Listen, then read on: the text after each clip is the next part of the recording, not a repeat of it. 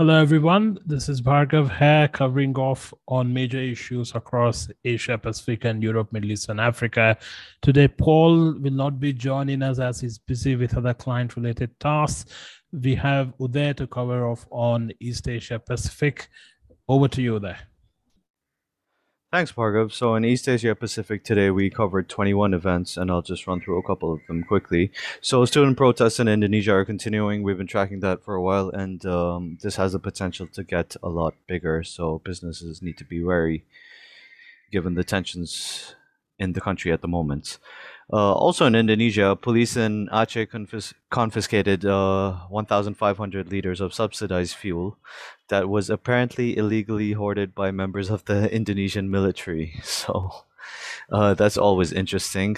There's been a cooking oil shortage and an increase of price of necessities in the country, and that's been adding to unrest.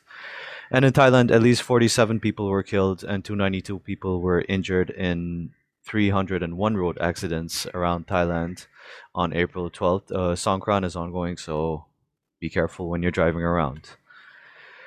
That's it from me for EAP. Of course, we did the Myanmar Daily, which is a separate production. Over to you, Bhargav.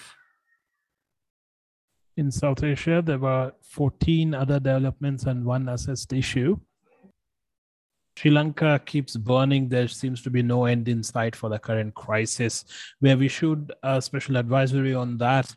They have decided to default on the foreign debt entirely, and we are not too sure if there'll be further negotiations on that front with the external creditors. However, for businesses, they need to note that the protesters have refused an invitation by the President Rajapaksa, Gotabaya Rajapaksa, for talks to end the protests and the current crisis.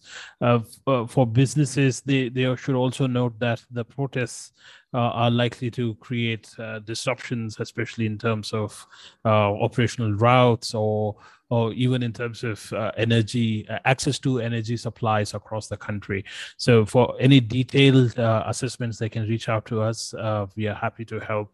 Um, and with that, we'll wrap up South Asia. Uday, are there a couple of other Yeah, issues? so in South Asia we covered 15 events today.